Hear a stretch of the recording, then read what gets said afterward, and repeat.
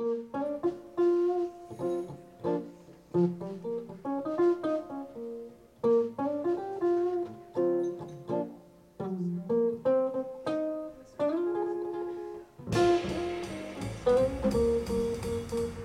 I am as a jazz guitar player is due to my upbringing musically, what I've heard and taken in throughout my life.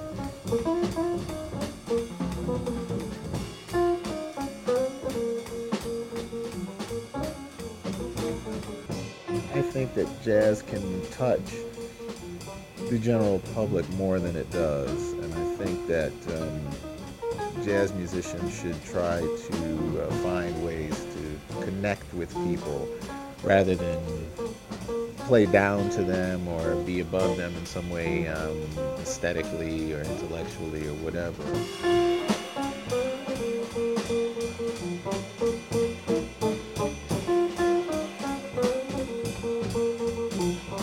So the tunes on the record come from a wide range of influences. There's elements of funk, there's elements of rhythm and blues and soul, and even some rock slips in there.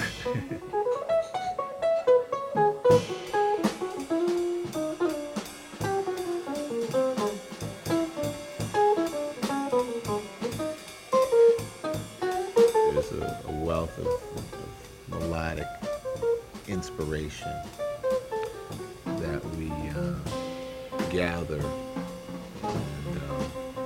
and use. So that's what jazz musicians are doing.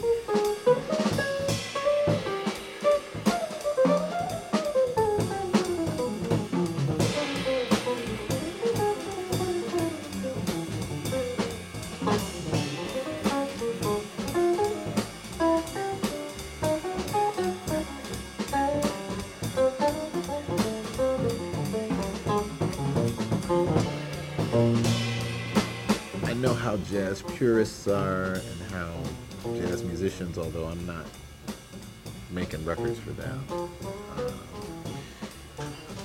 I mean, if they like music, I am, but it's not to satisfy jazz snobs.